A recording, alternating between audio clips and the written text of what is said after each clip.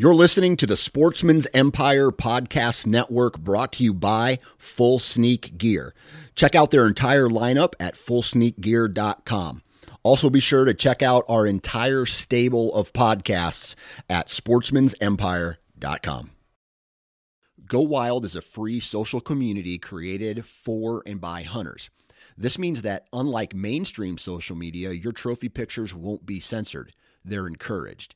As you spend time on Go Wild, you will earn awesome rewards such as gift cards, free swag, and big discounts on brands like Garmin and Vortex. You will even earn $10 just for signing up. Visit downloadgowild.com and sign up today. New from Moultrie Mobile, the Feed Hub offers first-of-its-kind cellular connection and control for nearly any spin cast feeder on the market. When used with the Moultrie Mobile app, you can monitor feed and battery levels, run feeders on demand, receive alerts when feeders are clogged, and remotely adjust feeding times. The Feed Hub is ideal for anyone who maintains feeders. Remove the guesswork and save time by planning feeder maintenance before you drive to your hunting property. For more information, visit MoultrieMobile.com. Before history is written, it's played. Before it's frozen in time, it's fought one shift at a time. Before it's etched in silver, it's carved in ice.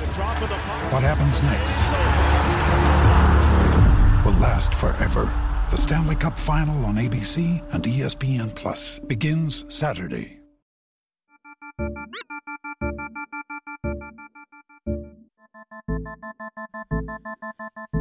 Yeah, buddy. Yeah, buddy. Yeah, buddy. Ladies and gentlemen, welcome back to another episode of the Nine Finger Chronicles. I'm your host, Dan Johnson, and today is episode 2 of the fall sessions with my man, Aaron Blicey, and we are going to break it all down today. We're going to break down how we hunt, where we hunt, how we access those locations. We're going to talk about different access routes to staging, to bedding, to destination food sources, to travel corridors. We're going to talk about what some of our favorite strategies are. And each one is really different, right? If I'm going to hunt a bedding area, it's going to be a different strategy than if I hunt a staging area, or if I hunt a travel corridor, or some kind of pinch point or destination food source. I think you guys are getting the idea here.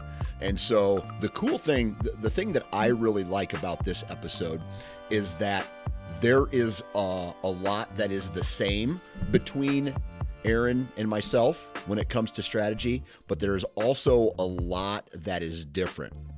And so listen very closely in this episode about the similarities and then the differences between our strategy, and the end goal is the same, right? So what this tells you is that there's more than one way to kill a deer, and that's what this conversation is about today, and hopefully you guys enjoy it. I know I enjoy, I've been enjoying these conversations with Aaron, and so that's why we're going to do more of them. So here's the deal. I've had a lot of this, and because we are talking about access routes and we're talking about strategy, I have not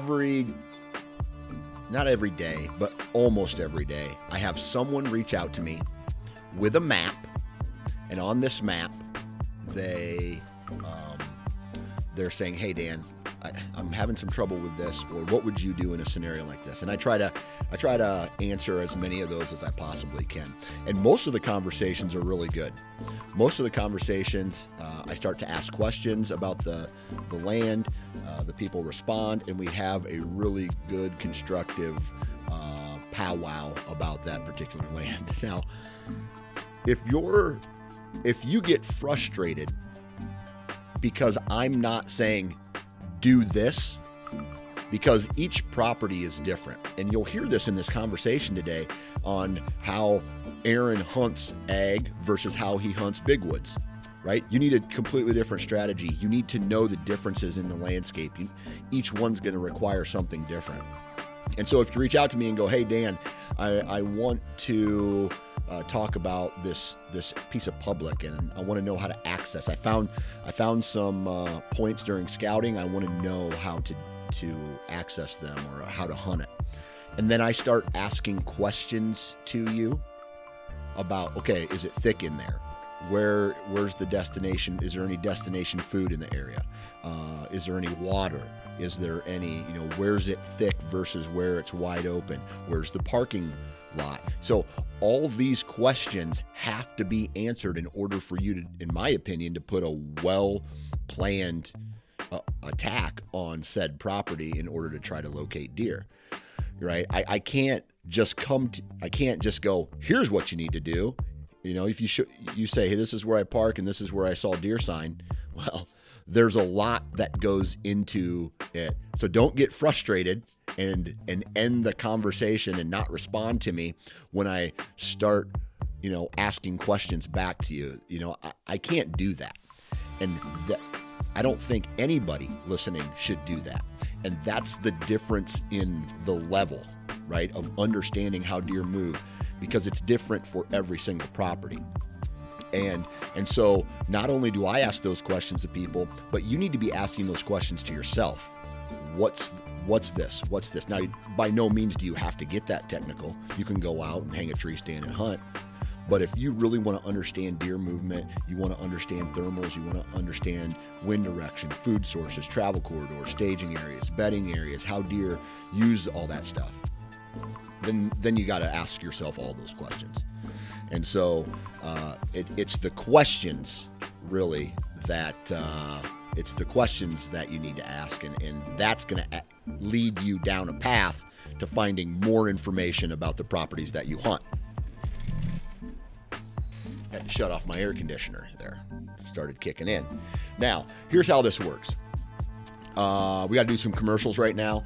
So huge shout out to Tethered. If you're looking for saddle hunting equipment, you got to go check out Tethered. They're probably the most popular, if I had to guess, amongst the saddle hunting community. And it's because they've created a very large, very educated community themselves that is full of people who are getting the job done in this run and gun, very mobile approach to hunting. And so they have platforms, they have climbing sticks, they have saddles, and then all the saddle hunting accessories that you need. Stand by on social media. As soon as you hear this, go check out my social feed. In the next couple days, I'm going to be walking through all of my saddle hunting equipment, my climbing sticks that I'm going to be using, my saddle, my platform, and then any accessories that I'm going to be using. It's very simple. And so go check out tetherednation.com, wasparchery.com. I'm going to lead with the discount code NFC20, and that's going to get you 20% off of your purchase within Wasp. Dude, love the heads, man. They are most of their heads are still made in America. They are made from the best materials possible. The design is what I like because they're damn near indestructible, and they cause a lot of damage whenever they hit their target, right? Soft tissue, they absolutely destroy. They're tough through bone and heavy, cartilage and stuff like that. And what that does is it ultimately does what a broadhead is designed to do, and that's cause as much damage as humanly possible, which creates blood loss. And that's why I love and am very confident with Wasp. So go check out wasparchery.com. vortexoptics.com, man. I'm going to tell you right now, I love the guys that work there. I love the products, right? Every time a product comes my way or I purchase a product, I know that because of my experience with this company, I know that I'm getting a lot, a bang for my buck. And with the Western season approaching here pretty soon, then you got to focus on the optics, not necessarily the deer optics, but if you're going to go west, there's a lot more open spaces. You're probably going to need a different magnification. You're going to need potentially a spotting scope. You need to make sure your rangefinder is on point, and Vortex offers all of those, and they offer the VIP warranty, which just means that if you break it, smash it, destroy it, a bear eats it and then poops it out and you're able to find it, then you can put it in a box. I'd rinse the poop off of it first, but put it in a box, send it back to Vortex. They will fix it for free and then send it back to you, because that's what they want, lifelong customers. They also have apparel company of Vortex gear, tons of cool things, shirts, hoodies, hats, rain jackets, tons of clothing there that's actually pretty cool. So go check out that. VortexOptics.com.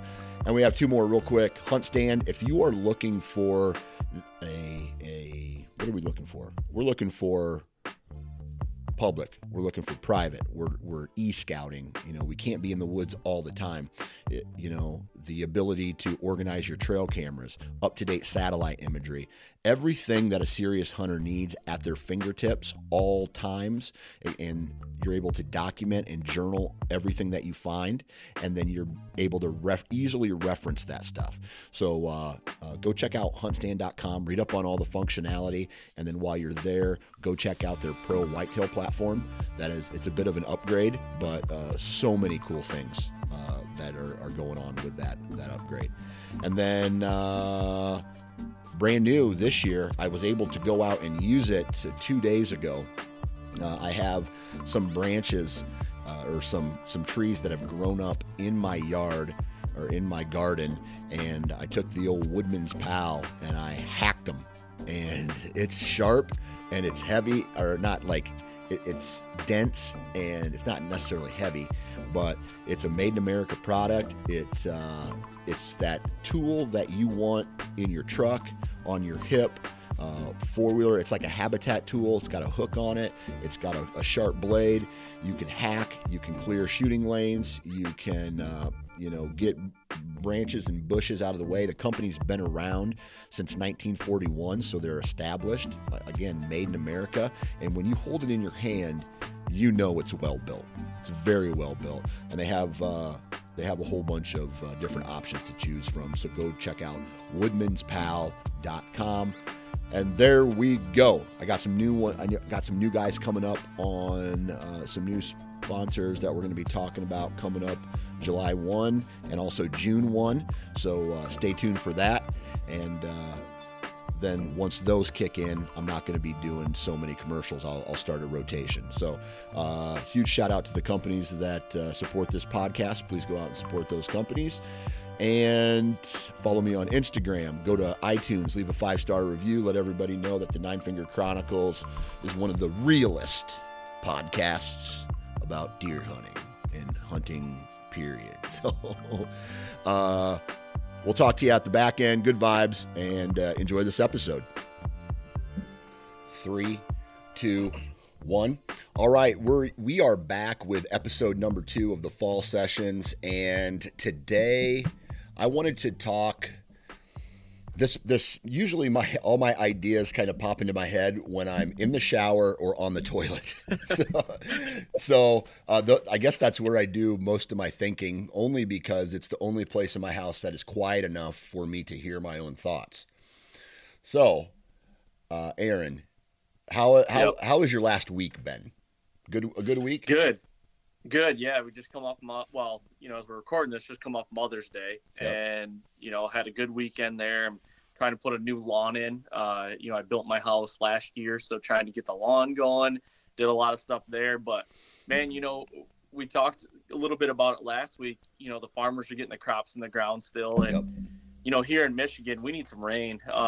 We're dry, real dry. And, to get those, spring plots, or even just, the ag ground and the farmers get those things out of the ground, their crops and everything. We need some rain pretty bad right now, but yeah, it's going good. Yeah. We're sitting, at least where I'm at, we're sitting pretty in Iowa as far as rain is concerned. I think we could probably use a little more, once all the crops are in, we could probably use just a little bit more. I always feel like on wet years or wet summers tend to lead to bigger antlers. And I'm sure there's a correlation there. Just like out west, the guys who chase elk, and whenever there's a mild winter with a wet spring, and they're able to have plenty of vegetation, the elk and the mule deer seem to have bigger antlers. At least that's what I'm told. I see trends like that definitely, and we're still early. I mean, we're still in May, so we got some time. But a nice like slow rain for a full day would be nice. To have that. For sure. I saw a picture on maybe it was Instagram of your daughter with like a medal around. Is she in gymnastics or something? Dance. She's pretty heavy into dance. Yep. Okay. Yep. My daughter is in dance too, but she's not in. They have this division called the All-Star division. And really all that means is you're paying more money for more time to dance. And I think you can agree, like, dance can be a very expensive endeavor if you're not prepared for it. Dude, my daughter's 5, and she the thing is, dance season, this is her second year doing it. It's so long though. It starts in like September, and then it ends in April. Yeah, it ends in April. So it's a long season. But I'll tell you this. So one of my good friends and my co-host, David Riley, his 2 daughters are older than my daughters, and they are like, it's like a full-time job for them. They're very good. They're known nationally.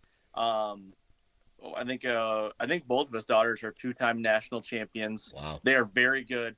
But like, I hear him talk about and like how much they spend a year. It is crazy how much they like, and it's the time invested, but also the money. Like, I remember him saying like one of his daughters came off the stage one time, like there was a lady wanting to buy her costume for stupid money walking off the stage. Yeah. Like, and I'm like, holy cow, what am I about ready to get myself into? Because it's like you almost got to take on another full-time job just to pay for that. It's so expensive.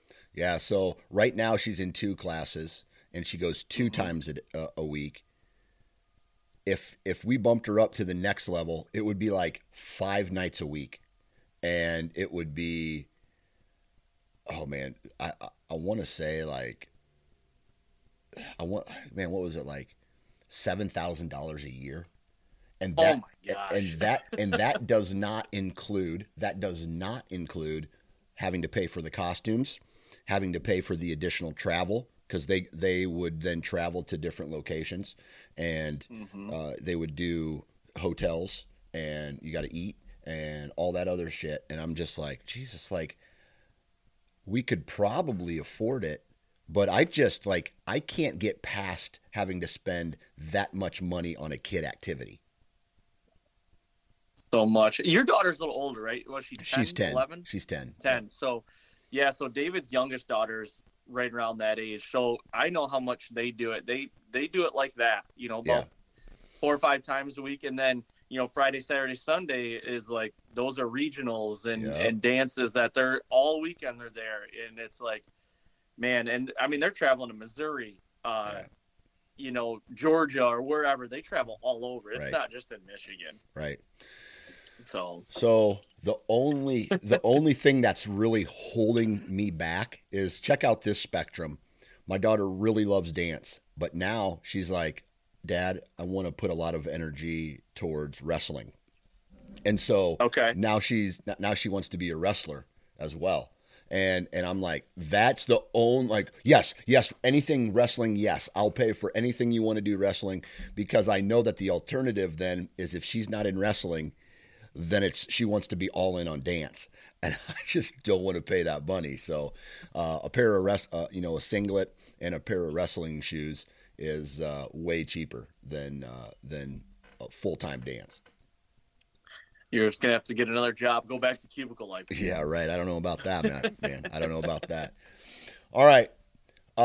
Today's episode, I was kind of hinting at it earlier. Here's what I want to talk about.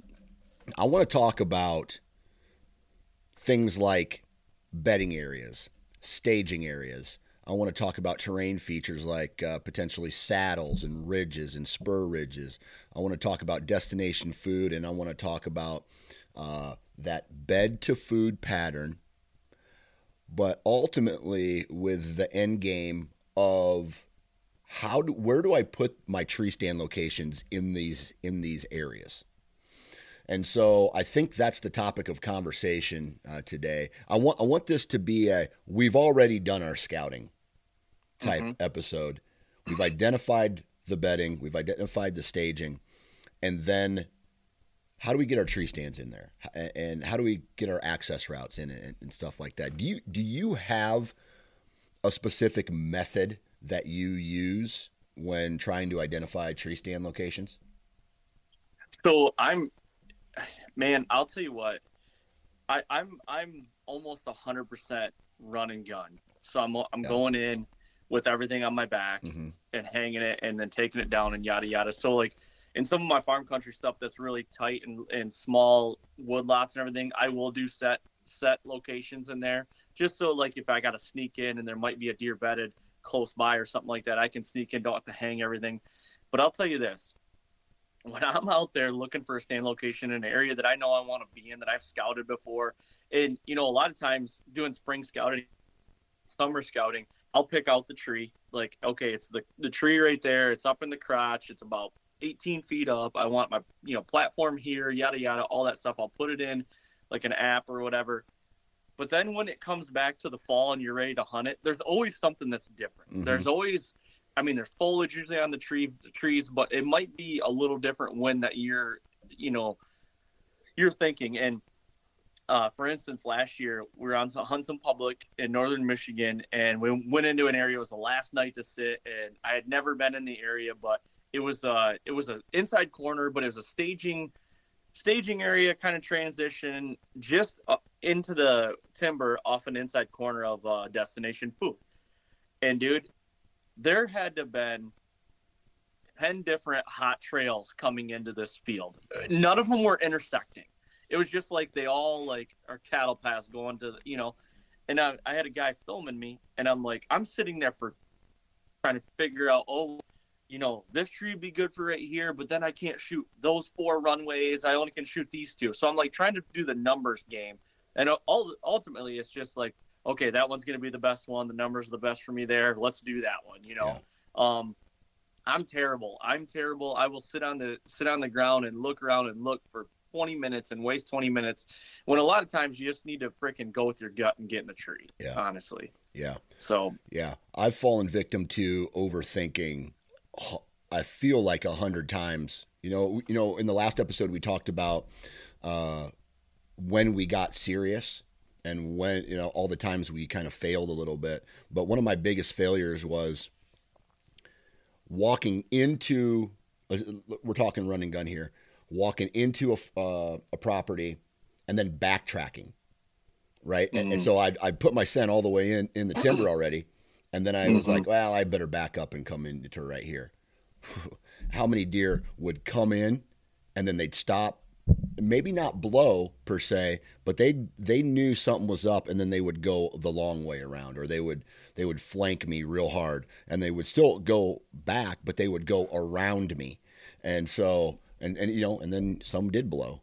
And that was really frustrating, but that did teach me, hey, you got to be very picky about where you're going to set up. And sometimes you just got to get in a tree, because they're ultimately the goal is to get in a tree, and maybe it's not the right night, the first night, but the next night or the next day or whatever, the next time you can get into the woods is, then you can find that tree.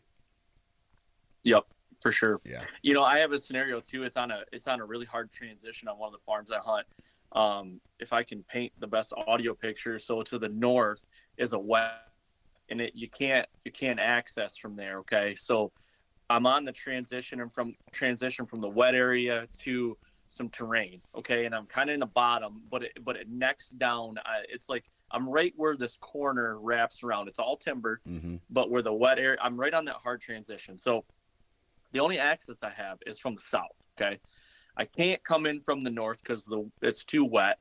So I'm hunting a scrape and a really hard transition where, you know, there's 2 deer trails that come right together, and it's a really good transition spot. But the thing is, is from where the tree's located with the prevailing wind, it's north of the trail, and I'm coming in from the south. So one of my biggest pet peeves is coming in from the south, crossing the trail that you're hunting, and then getting up the tree, turning around and hunting that trail. I hate doing that. Like I try not to do that. So what I have to do in this certain location is I have to actually go like west, along far away west, loop back around, and how the water kind of loops back to the north. I got to kind of get on that north transition line and walk that whole transition line back. I have to go, a couple hundred yards out of my way to hunt this location, just so I don't have to cross the trail where I'm going to be killing that deer. And I know a lot of people are like, well, cross the trail right when you're going to have the arrow in the deer. I understand that, but still I try to cross all my T's and dot my I's and just try to do it. I don't want any extra scent that I have to have in there. So I just do a big loop and come around. That's one of those things like, I don't like going across a feature that I'm trying to hunt and then getting up in the tree, turn around and hunting that feature. I really hate that. Oh, dude. I love that. Like, dude, I what you just described is exactly what I do every run and gun. So really, yes. So I'll use an example. I got this staging area that I absolutely love before these deer cross a road to go into a destination ag field. There's a thicket, right? So there's a thicket and there's a CRP field and then there's a road and then there is the ag field across the road. And so these deer come off the point of this ridge way down and then they all work their way up into this staging area. So what I do on this ridge is I stay low. I parallel the ridge as low as I possibly can go. And then right to this tree stand location, I'll take a hard left turn straight uphill to my tree stand location. My wind is blowing in my face on that 90-degree turn. Okay. So the wind is to my face as I approach the tree stand. When I'm up in the stand, there's ground scent, obviously, but with the thermals and with the thermals and a consistent, let's see what direction, it'd be a west wind, all my scent's blowing over top of that trail. Mm-hmm. So if I get in there early enough, your ground scent over time probably does some dissipating. And the goal here is if there is a shooter caliber deer that comes through and his nose is to the ground and he catches my ground scent, or he catches my air scent, maybe the thermals have shifted a little bit and they're dropping down, man, he's within shooting range at that point. Yep. And so I do this, I call it the rule of 90. Or where I will walk in whatever the access route is and then take a hard 90-degree turn towards my tree stand location in hopes that if I'm going to get busted, it's going to be in the shooting lane. Because I feel like there's times where you have a moment where the deer goes, what's that? And you're already drawn back by then. That's the ultimate goal. Does it work out like that every time? No, it doesn't. But I want to go a step farther with it because I have an instance from Iowa on a 7.5-year-old very mature deer. Yep. And I have a couple instances from Michigan on, and basically I'm not saying you're wrong. I love the dynamic. I love the what you have and what I have. Mm-hmm. We're hunting two vastly different areas. Okay. Yep. So this is really cool to see this. So a deer over my shoulder right here, I shot him in 2019 in Iowa, and that scenario happened. He's a 7.5-year-old deer, scored in the mid-180s, and what had happened, it was midday, and I watched him that morning chase some does out in front of me, and then he goes up and he beds this doe around this pond, I feel like. Okay, I couldn't see him, but he was going up there, I think, just to kind of spend the day up there with her. We had to get out of the tree. We were losing batteries and cameras and everything. We had to get out of the tree for about an hour and a half. So when we left, we had to leave and go by him. So what we did is we did a big loop around, okay? And we were in this ditch, and it's a CRP field that would come all over, like down, like it's high on both sides, and it come down, and there's a CRP cedar ditch that was in the middle. Mm-hmm. And we were on the point of it. So we get back in the tree, and we come in from the backside, and it's thick, we're thick in the tree. And when this deer ended up showing up, he comes on the backside of the tree where we had walked in on. And when we saw him, he was at right at 22 yards, and he hits our ground set. Okay. Talking about a 7.5-year-old, like just different specimen, hits our ground set, walks to the base of my tree, and I shoot him at 17 yards. Now, a 3-year-old do that, basically same thing, hit my ground set and bug the hell out. Yeah. So that's where it's very, very situational dependent and very, what am I trying to say? Like location dependent of where geographically you might be. I like that I had to, I've been hunting in Michigan my whole life because I was taught to everything, you're on eggshells during the fall. You have to be on point to try to, because when I go anywhere else in the Midwest, it's almost like I'm still doing that stuff, but it's almost a little easier for me. Like I'm crossing my teeth and dotting all my I's, and it seems like things happen more frequent and more often. And that, does that make sense? Dude, I get it. Very location. I get it. I've hunted Michigan before. Yeah. And so when I went to Michigan, coming from Iowa, I was like, man, this doe group came through, and she was so nervous. I've never seen an animal I picked her up probably 70 yards. My wind was consistently going away from her, but she was just she was looking up in the tree. She had probably a yearling with her, and then a 2-year-old, another 2-year-old with her. That was her two offspring from the last 2 years. Is that what I had to guess? And they had their heads down, and they were munching and stuff, but she was like bing, bing, bing, like she was a spazoid. And then they came, man, I was going to shoot her, but she came really close, but then something spooked her out, and I don't know what it was. Maybe my wind was swirling and I didn't know it.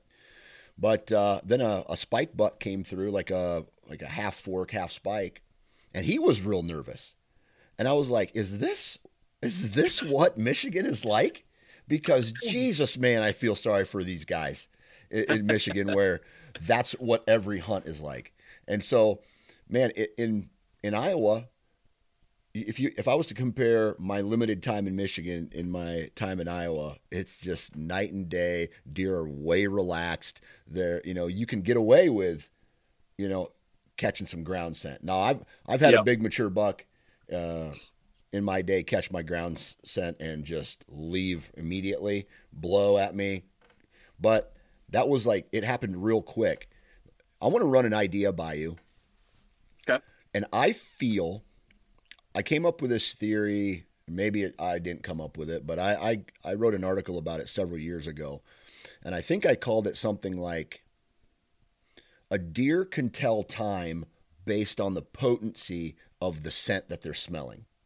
Meaning, if a coyote walks by an hour ago, they're able to, their noses are so good, they can say, well, I smell a coyote, but the scent is not as strong, so there's no need to be afraid of it because or, oh my God, there is something here right now. I'm going to get out of here.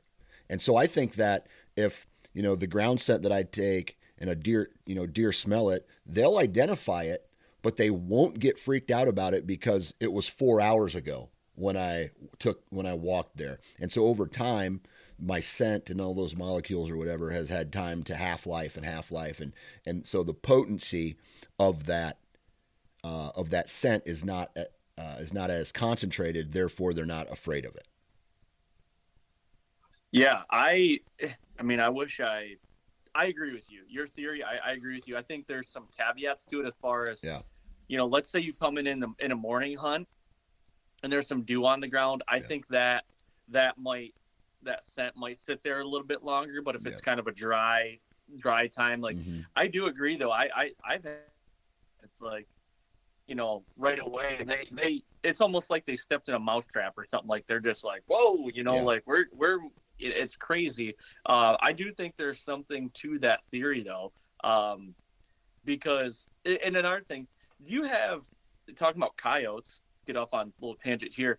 Do you see a big correlation in coyotes like disrupting deer? Like I see a lot of coyotes amongst deer in fields and everything like that in the fall. Or, I mean, they kind of bug out a little bit, but it's not that bad. Like the coyotes really, they obviously live amongst each other, the deer and the coyotes. But do you see like every time like a coyote comes in the field, a deer just completely bug out all the time? I've seen it both ways. I've seen a field full of deer, 10, 15 deer, completely tails up, run as hard as they can away from a coyote that was one coyote that was trotting. Meanwhile, I've seen on one field all these deer, probably more than I would say 20. There's a big bottom that I hunt, and in this bottom it's a big ag field. And then there's a river on one side and big timber on the other. And so on one side, all the deer were feeding. And then on the other side, there was two coyotes and they were going crazy. They were howling and yipping and all that stuff. Not a head lifted up over on those deer. I've seen real close encounters where a doe and a doe group was feeding in this alfalfa field. Two coyotes kind of walked by, and they just lifted their heads up. They identified them, and then they put their heads down. So, and just like anything hunting related, I could tell you a story where deer were spooked by coyotes, and then I can also tell you a story that deer were not spooked by coyotes. So your guess is as good as mine. Yeah, I was just curious. Like you brought up the coyote thing at Chuck. I had a set earlier last year, and about 8 does came out in the bean field, and I'm watching them, everything, and they're kind of, they're walking a little bit, but the tails slowly go up, and then they come down, and it's just like they're kind of looking around like, man, there's got to be something in the field. And I looked out. Yeah. They just kind of flank them. They'll just kind of walk around them, just like. But yeah, it's hit or miss. It's 50-50. It depends on, I think if the doe has got, babies with her or whatnot, or time of year. Like there's a lot of times in the summer when you're scouting alfalfa fields, there'd be 100 deer in the field and coyotes would be amongst all of them, and they won't even do anything. Right. And I think, like you said, I think a lot of that has to do with time of year. Do I feel like a coyote is going to try to go get a brand new fawn or a very little fawn? Yes.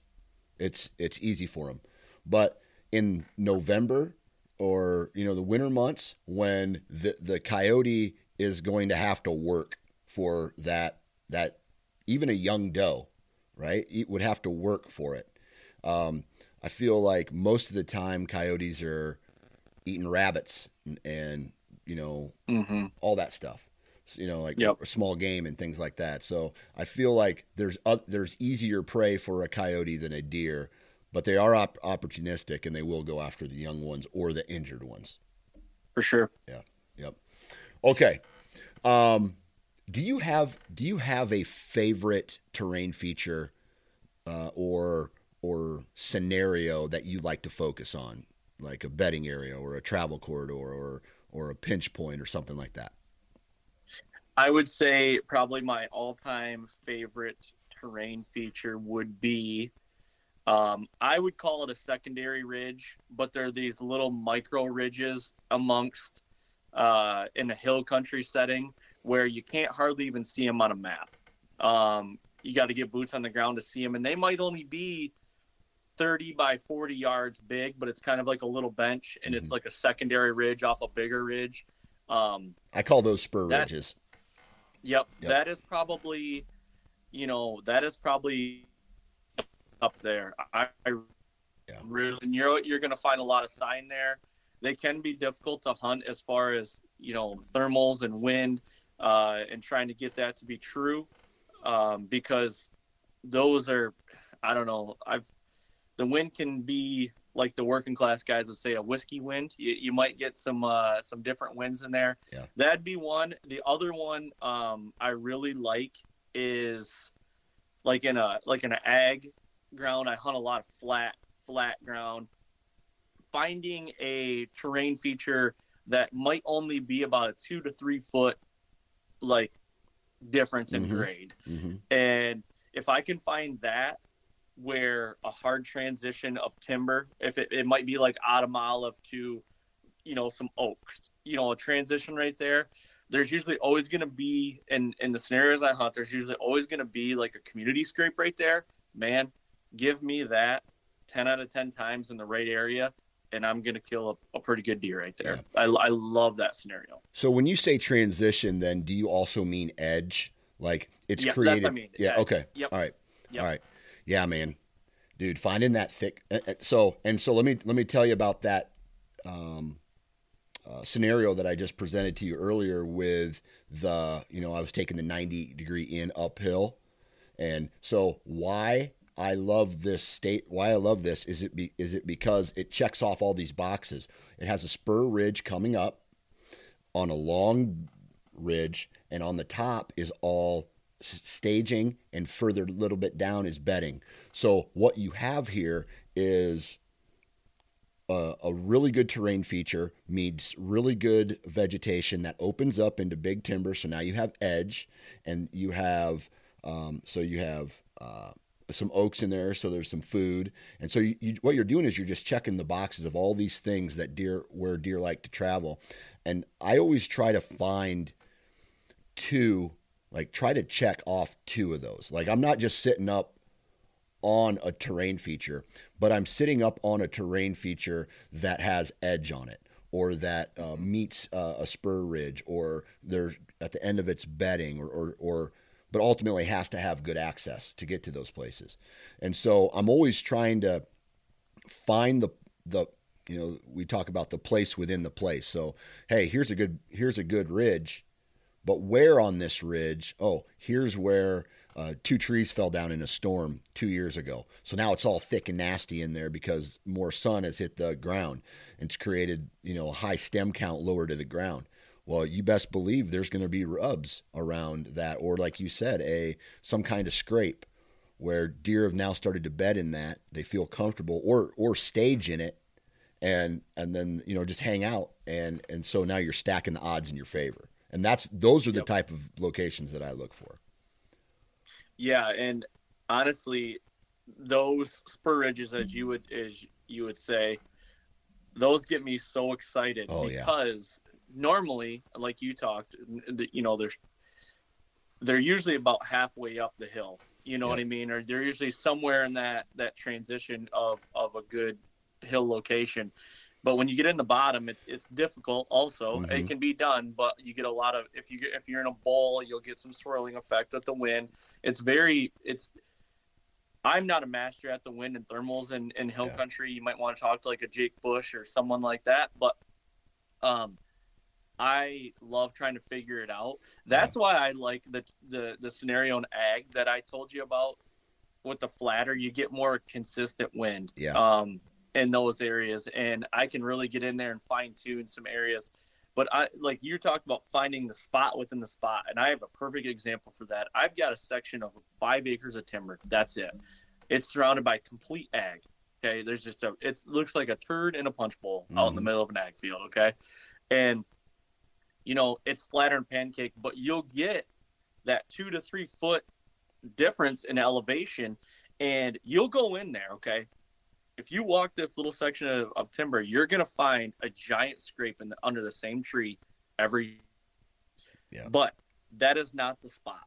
And I'm going to tell you why. I've monitored this over the last 6 seasons, okay? I'll put a camera on it. I'll let it soak, a cell cam on it, whatever. I will get pictures of deer and bucks on that camera, but I will never get pictures of good bucks on daylight in that camera. I found this little elevation change, and it's not much at all, okay? But I think what helped here is that it's right on the edge, okay? And there are some white oaks right there as well. So I think that's another box you can check right there. Now, where the scrape was before, where I get all the dark pictures, it's just like kind of monotonous. It's flat. There's no terrain change. There's really not a lot of cover out. There is cover, but it's not tied up to it. It's kind of like a crabapple tree, just where trees don't really grow in there. But I'm telling you, you go about 50, 60 yards in one direction, and there's a scrape there. It might not be as big of a scrape. I will get daylight buck pictures on that all the time, and that's where I can kill them. Yeah, that makes sense, man. What's your take on bedding? Like, do you try to get tight into bedding ever? It depends, because in ag, yeah, I do, and I've got some areas where I can get about 60 yards from bedding. Last year, I got about 60 yards from a buck that I knew was in there, and I ended up killing him like just right before last light. And I was about 60 yards, but I had that terrain feature. Mm-hmm. It was about just a little hump that I could get up in a tree just enough. And so in ag, I am tending to get as close to the bedding as I can. Now, in the timber setting, yeah, I'm still trying to get as close, but where a lot of the timber that I hunt, I try to correlate it with food, and I try to, I really try to hone in on, like, if an acorn crop is like a bumper crop that year, and then some bedding will definitely, be better. There's right. Some very specific buck bedding on a piece of ground that I hunt it is very dependent on the bumper crop and what acorns are there. If that is the case, then I am going to hone in on get as close as I can. That might only be 150 yards, which I still think is kind of far. Yeah. But, I'm hunting a lot of cedar swamp edges, and the cedar swamps, I think the ones that I'm hunting are pretty wet. And I don't think the deer are bedding that far in there. So right. I think they're more on the edges where it's still dark timber. So I'm trying to get as close as I can, but if I can find a bumper crop of acorns that first stop from that bedding, it might be 150 yards from it. That's where I'm going to stop. Okay. If I can get a little tighter, I will, but more likely I can't get right on their bed like a Greg Litzinger. Like, he's so good at getting right on beds and being able to beat that deer to the bed. And I so hard to do that. Yeah, it's difficult, especially, and I'll tell you two scenarios here. One, I have a bedding area that I'm thinking about right now, and they have the high ground. So it's kind of a knob, and they bed on the top of this knob. And so no matter what direction I come to hunt, there is a potential that they're in there and they're watching the low ground. So they would watch me come up. And so I don't hunt it that much because I feel like they know that I'm coming, right?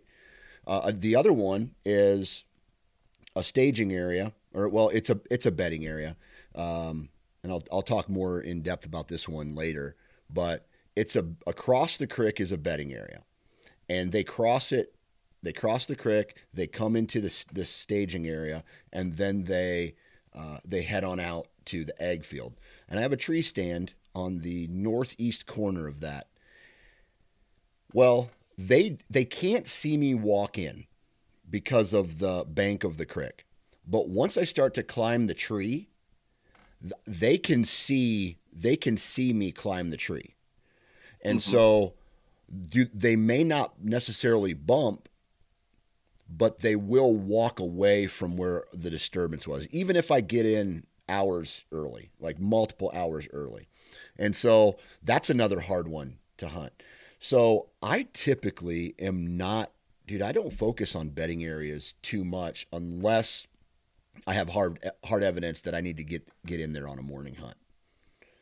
But I'm not, man, I'm not focusing on bedding areas that much. I'm not either when it comes down to, like, if you're thinking about where to go hunting or what you're going to do that evening, bedding is not in my top three. No. Nope. I am more often going off historical data on a scrape that I have. Mm-hmm. I love to hunt scrapes, even in October. I love to do that. I'm bedding.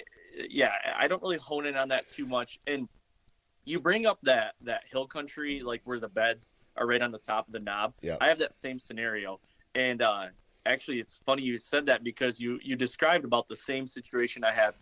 Now, there's a family group of does that beds on this knob, and I'm trying to flank them in more or less the time frame of, in the rut phases of Right. where a buck would be coming downwind. Well, I have a scenario that this spring I was scouting that area. I cannot get into these. It's like a group of 3 ridges, and they're on the middle ridge, and it's surrounded in pine trees, and they're not like mature pine trees. You could get up in them, but it'd be pretty difficult.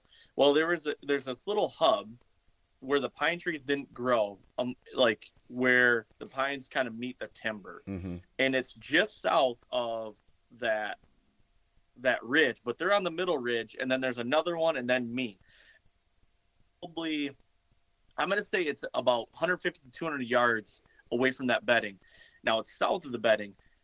What makes it so great, what I think is going to be great with it, is the access. I can get in there really good. The only crappy thing is it's got to be very wind specific.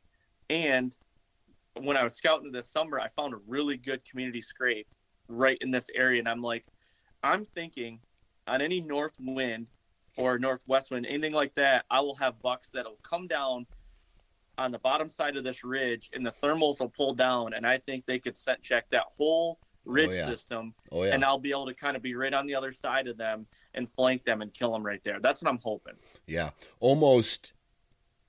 You almost put yourself into the position of a deer, where you say, how can I smell the most surface area from one location? Dude, I know exactly what you're talking about. And it's almost like a trail. There's probably a trail down there where a lot of deer at some point in the day walk, but on whatever wind, they can smell all 3 of those ridges at one time. Yeah. On the same trail. Yeah. Yeah, I know exactly what you're talking about. And so then you're just a hair further downwind off that trail. Yes, that's all I am. And it just so happens to be, and I think the reason why there's a big scrape right there, and I think it's because the thermals pull everything from that ridge system right down to that hub, and then it disperses from there. Because I'm in the bottom, I'm in the lowest part of the whole ridge system. Yeah. And I'm on the south end, and there's no ridges behind me. Mm-hmm. So I think what happens on any north wind, it's going to hit me, and then it's going to disperse to the south. Mm-hmm. I don't think it's going to swirl and come back. I think it's pretty bulletproof, to be honest with you. Yeah, man, I absolutely love that type of location, but I don't hunt it that much because they're very rare. They're very rare. Very rare. And that on top of, here's the scenario, like it has to be locked tight. And I know for, it's almost like in a scenario like that, and I want you to tell me what you think of this. Those areas seem to be have the least consistent wind. You need to have number one, a good thermal day mixed with a consistent wind. And because the scenario that I'm thinking about is if the wind is not consistent, and it's maybe moving, you're in a period of the day or a period of a storm front where the wind's going to go from south to north or east to west or something like that within the given day. But in the 4 hours that you're going to be there, it's going to be out of the west, let's say. My example is actually going to be out of the south. But if the wind is not heavy enough, what happens is the wind will blow and then it will breathe back in. It's almost like it's breathing. And so all of the low points, especially along this creek bed, my wind will blow out into this field that, I want the wind to blow out there. But then when the wind takes a breath almost, it sucks everything back in. And then my wind will just go right into the timber. And so I've had to learn I can only hunt that area on winds that are only like over 15 miles an hour. Anything less than that, there's these breaks and pauses, and it just does not, it doesn't work because I get busted a lot. I could see that for sure. And on my scenario, since I'm on the south end of this whole system, I think it's only going to be beneficial on a north wind. if it's a west wind, it's still good for me and good for the deer, but I just don't think the bucks will have the wind that they want to have to come down and check that ridge system where I'm at. It's got to be a north. I love the consistency you're talking about because I agree with you. I think, almost like lungs opening up and then closing, opening them up and closing. Like, I really think that's a true thing. Yep, absolutely. Yeah, I like that. Yeah. Now, what's your favorite place to hunt? Like, I think we kind of got off on a little tangent there. It doesn't sound like it's bedding. I'm not a bedding guy. I feel like if I could be patient and be an all day hunter, like, from morning to night, hunt all day, I might hunt more bedding areas, get in there in the morning. But because I don't hunt all day, I've curated my strategy around different tactics. So what would you say your number one go-to terrain feature or location would be?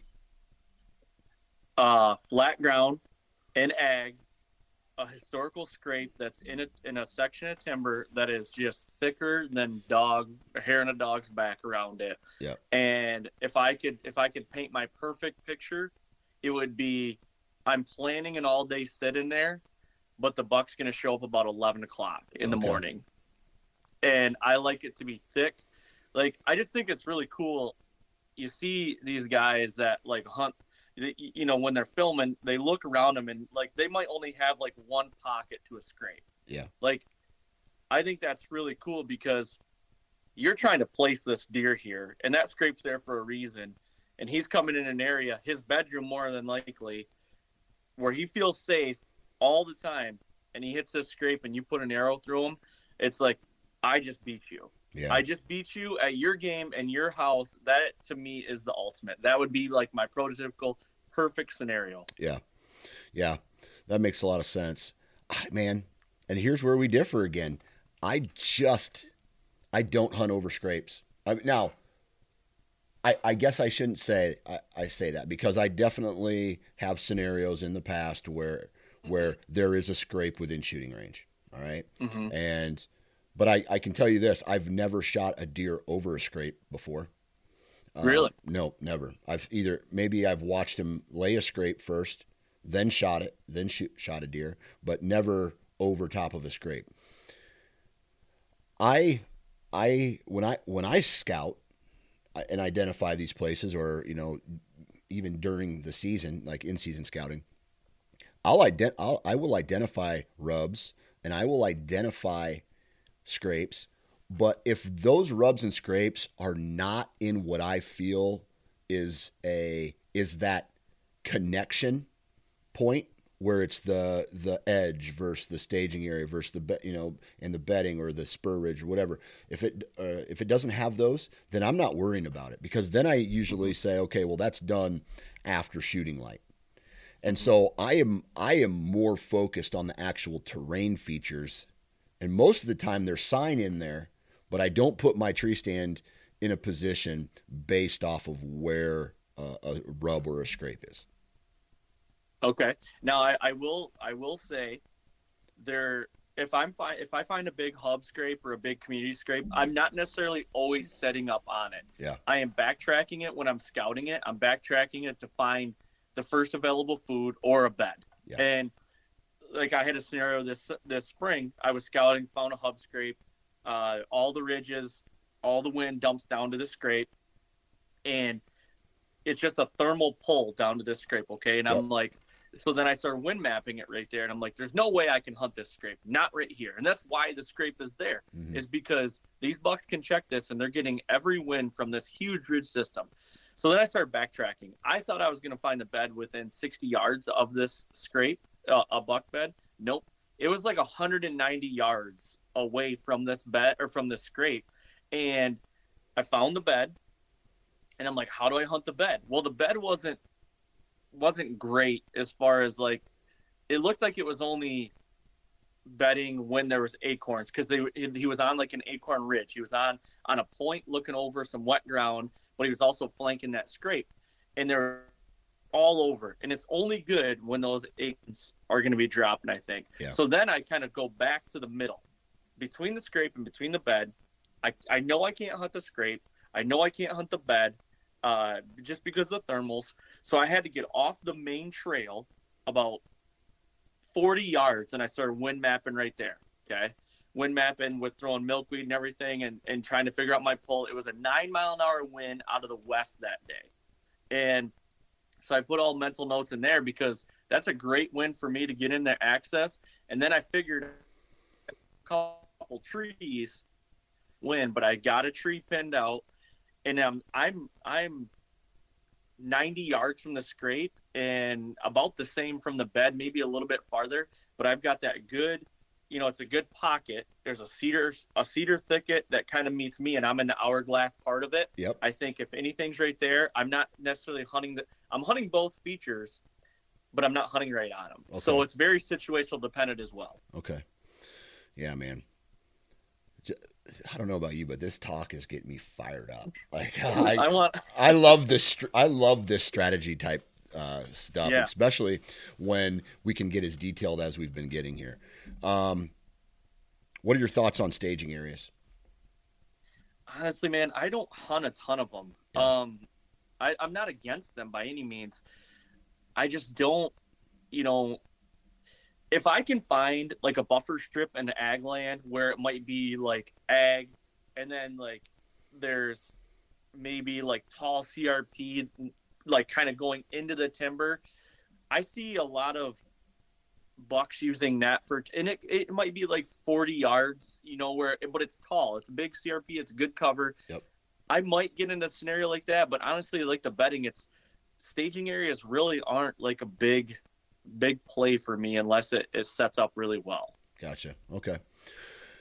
Man, I love staging areas. I absolutely love them. And it's because I think I don't know if I've pigeonholed myself into this way of thinking, because I used to get busted so much going into these bedding areas, right? And how dangerous, we've already talked about that is they're bedding in an area for a reason. And if you're trying to move in on an animal that's bedded, you have to know where they're going once they get up, and that's never a guarantee. Or you have to come in on a way where they don't have the wind to their back in this particular access route. So what I've done then is I've said to myself, okay, I've started to focus on staging areas. That was 15 years ago or whatever. And so I'll tell you this, man. Once I made the decision to not necessarily focus downwind to bedding, now I do that sometimes on a morning hunt, and in a historically good rut location, downwind to bedding. I usually have a tree stand or a saddle platform already in these locations. They're pre-hung, and they're there for a reason. It's because they're good. But when it comes to run and gun, man, I just feel like a guy can get away with a lot more when he can identify the bedding area and then know where the staging area is. Now, I very rarely hunt field edges anymore, so I had to be okay with seeing way less deer in a given hunt than, because when I was young, I would be like, oh, I saw 25 deer today. And then, I'd have a guy ask me, well, how many were within shooting range? And I'd be like, 1. Right? And so you're like, what's the difference between seeing a deer at 200 yards and not seeing a deer at all? There's not any difference because you can't shoot him with a bow. And so I was like, kind of at an aha moment. So I started moving in to the timber. And so what that did was it allowed me to have more deer within shooting range. Did I see less deer? Absolutely saw less deer. But I had more deer within shooting range. And so here's the scenario of this one staging area that I love, absolutely love. Big long ridge going deep in this block of timber. Ag kind of all surrounding it, but it's this one long timber, and in this timber, the closer you get to the field, there is a Jurassic edge that starts this really thick. I would put it at 40 yards, 40 or 50 yards from where this thickness starts and it goes thick all the way all the way to the field edge. And so I drop down on one side of the ridge, and then I do the same thing that I do, the 90-degree hook. But my wind now is, it's blowing south, or it's blowing out of the north. And so it's blowing over top of, or it's blowing down into the low spot. And usually, depending on if it's a northwest or northeast wind, it either gets sucked out into the field or it gets sucked down into the bottom. And by the time it hits, the bottom, it's I don't know, it's diluted enough to where I'm not really concerned about it. With that said, all these deer walk up and then they hit this edge and they just slow down. The bucks are making scrapes. There's rubs. There's rub line on this one main trail. And so I can hunt this ridge system on a north wind or a south wind. It's just two different stand locations. But something about a staging area I absolutely love is the fact that they slow down and they hang out there. And so it gives you the opportunity to maybe throw a grunt or maybe do a light rattling sequence if you can see them, right? And it just tightens everything down, because staging areas are not big open timber. They're always this concentration of maybe a 5-acre area on this specific example.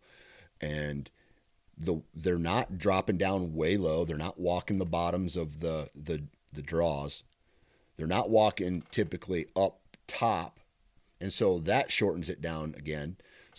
So you have the terrain feature, you have the edge, and the staging area. So that's like 3 check marks right there.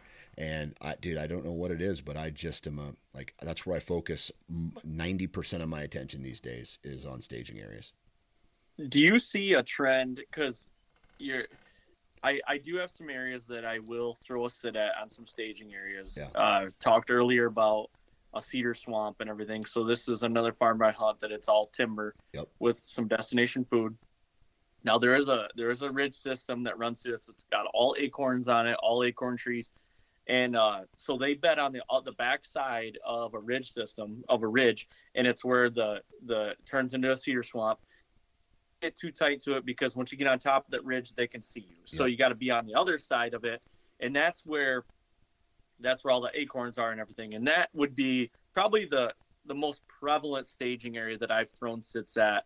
But I agree with you; they're not very big, and you just get deer just milling around. Yeah. Now, do you see a trend as far as what is that buffer zone from the destination food to that staging area? Do you see, is it 100 yards? I know it's situational dependent, but on average, what are you seeing mostly?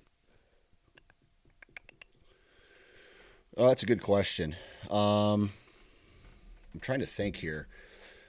So I think what we need to do is talk about a bed to food pattern. Let me think here.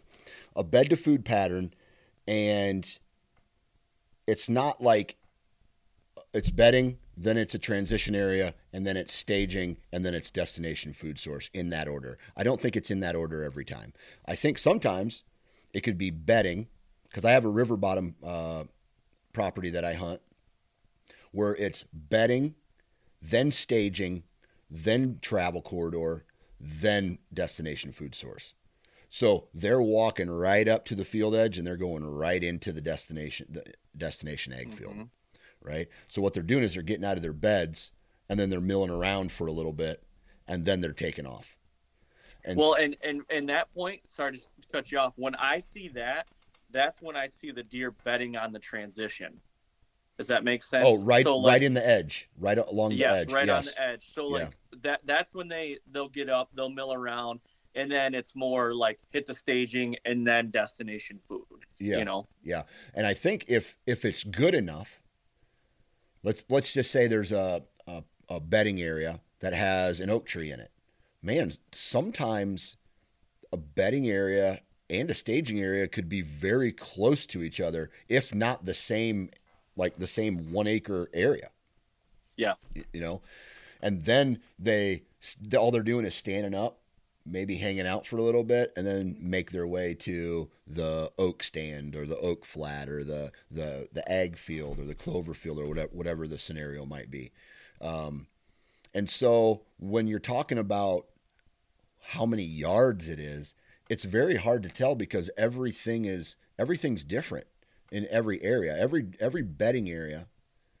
And so here's another thing I want to comment on. A lot of people look for beds. I never look for beds because I feel in the areas that I hunt, deer bed in different areas every single day. If the wind's out of the south, they have a brand new bedding area. If the wind's out of the north, they have a brand new bedding area. If the wind is, and I've talked to guys who, let's just say there's a northwest wind, a west wind, a south wind. They may bed on the same ridge and they're just on different points of this ridge point. I do not see that. I see extremely big shifts in bedding based off of wind direction change. And so it's hard for me to go and look for a bed and get excited. If let's just say I find this gigantic bed and I'm just like, well, obviously a deer here lays here repetitively, but at what wind direction does he lay here repetitively? And so if let's just say I use my knowledge that I have and I say, okay, well, based off of this bed location, I'm thinking he lays here on a north wind. Well, I go in there on a northwest wind or a northeast wind, and he's not there. Or I try to get there in the morning and I set up on it because there's a north wind. It's not guaranteed. It's almost like the scrapes that you talked about. Like I feel and this is my opinion, I feel terrain is the biggest dictator in deer movement. Meaning, deer go through terrain a certain way every single time. And unless they're chasing or they get spooked or things like that. But if they're calm, they're walking on a ridge on a certain wind every single time. And they're going into a bedding area on a certain wind every single time. As opposed to, well, on this wind, he may not be bedding here. He may not be hitting this scrape. So I don't know. That's kind of a thinking out loud type moment there.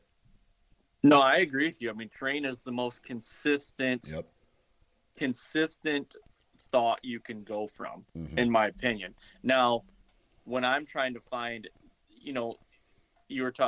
go back to the scrape I talked about, that was going to be, I knew it was going to be a specific reason. Like if I get these 3 check boxes or the wind's right and it's the time of year and the acorn's dropping, I know that's where I'm going to be because it's not a guarantee he's going to be in that bed. I am not that person. I know that. But that one time that he is, hopefully I'm there. You know what I mean? So yeah, but I agree with you. Like terrain is the only consistent, I shouldn't say the only consistent, but it is like the number one consistency that you can go off of to, predict deer movement. Right. Oh man. And so, we talked about a little bit about bedding, and we talked about the spur ridges and staging areas and destination food plots today, or food sources today. Now, do you feel that there is a specific time of year that is better for all of these specific areas?